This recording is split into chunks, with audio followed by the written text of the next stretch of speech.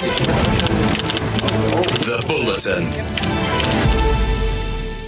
The Bulletin. It's time for the Bulletin with Andrew Gourdie this morning. So good 10 minutes with Gourds on a number of issues here. Are you a cane toad or a cockroach, Andrew Gourdie, or neither? Morning, Smithy. That's a lovely way to start the segment. Actually, a cockroach or a cane toad.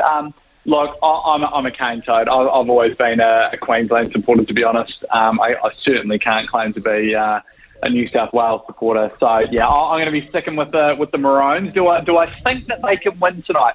Here's the thing, Smithy. I always feel like we come into State of Origin and you look at the two teams on paper and you go, Queensland don't have a chance here. Like, New South Wales are absolutely stacked. But I always feel like Queensland just have a bit more fight in them. And when it comes to the crunch, when the intensity of the battle really heats up, I feel like Queensland always come up with something a bit extra that on paper doesn't suggest they will be able to. But look, it is really hard to look past New South Wales tonight. I just think up front as well, I just think that they have a little bit extra going for them. I think Payne Haas and Tavita Pangai Jr. will bring a lot. And then when you've got someone like Junior Barlow coming off the bench as well, and they have strength right through their pack, and then their backline, I really don't think you can look at the two respective backlines and say that Queensland is stronger. I mean, even though New South Wales have lost Latrell Mitchell, Stephen Crichton comes in and it's effectively the Panthers' backline, especially, that left side. They're going to have Isaiah Yao, and then they're going to have the two Panthers halves, and then out to the left they'll have Crichton and Tall. So they're going to cause all sorts of problems. I can see for Queensland down New South Wales left edge, Queensland's right. Look, if you held a gun to my head, I'd say that, New South Wales probably deserve to be favourites tonight, but geez, you can never rule out Queensland. They always just come up with something a bit extra. And plus, I think that Billy Slater's just got far more tactical acumen about him than Brad Fittler, even though he's relatively young in his Origin coaching career, but I think he's already proved that he's just one of the smartest brains in the game. He's obviously one of the greatest fullbacks ever to play the game, and he learned his entire career effectively under Craig Bellamy. So I think he really understands coaching and what's needed of a modern day coach. And I'm really fascinated to see as well how Reece Walsh goes tonight. There's a lot of pressure on him in his Origin debut. Already, obviously, a bit of controversy, if we can call it that, I suppose, about him essentially being there in place of Kalen Ponga, and the reasons why he was not selected for Origin. So yeah, I'm going to be really interested to see what sort of influence Billy Slater can have on Reece Walsh going into this one. So yeah, big game tonight, and you can watch it live for free on 3 as well. Smithy, you'll be watching, won't you? I'm absolutely going to be watching it. Don't you worry about that. And if I couldn't do that, I'll be listening to it on SCNZ with my head on the pillow, probably, Gourds. But I'll be watching it. Don't worry about that, man. Hey, I've been watching a lot of league lately, and of course I've been watching the Warriors. And I'm reading this article that was released yesterday about the fact that Sean Johnson has turned down $1.3 million to go to West Tigers. Turned down.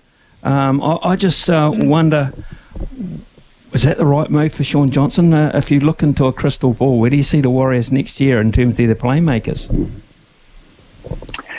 Yeah, it's very congested, isn't it? They've got a lot of halves on their books for next year.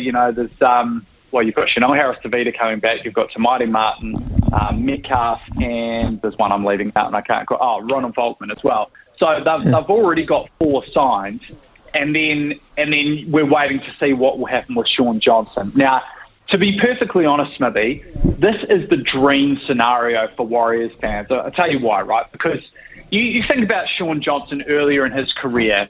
Now, if we're being really honest, Sean Johnson was getting paid too much by the Warriors for his output, in my opinion. They were paying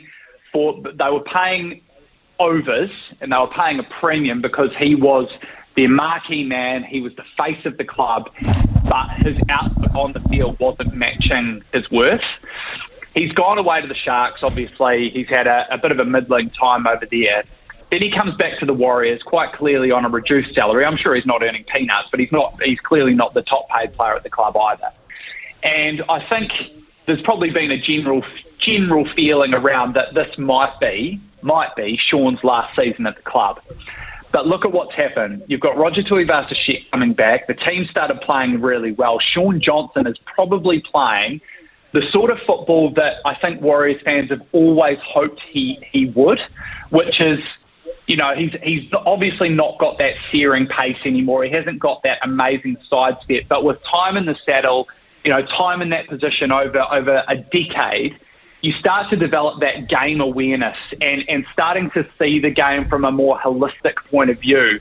His kicking game has improved. Sean just seems to have an extra half a second to a second on the ball to make excellent decisions, the sort of decisions that we expect to see of the likes of, some of the properly great halfbacks that played the game. His game's gone to another level from a mental point of view, and that's exactly where you want Sean Johnson to be. But on top of all of that, if Sean Johnson has made it clear yesterday, and I thought there was a fantastic, stand-up that he did yesterday, he was very honest with the media and with Warriors fans. He is not going anywhere. If he's going to play rugby league next year, it will be for the Warriors. And what an amazing position that puts the club in. Now, I'm not suggesting for a minute they're going to lowball the guy and pay him peanuts.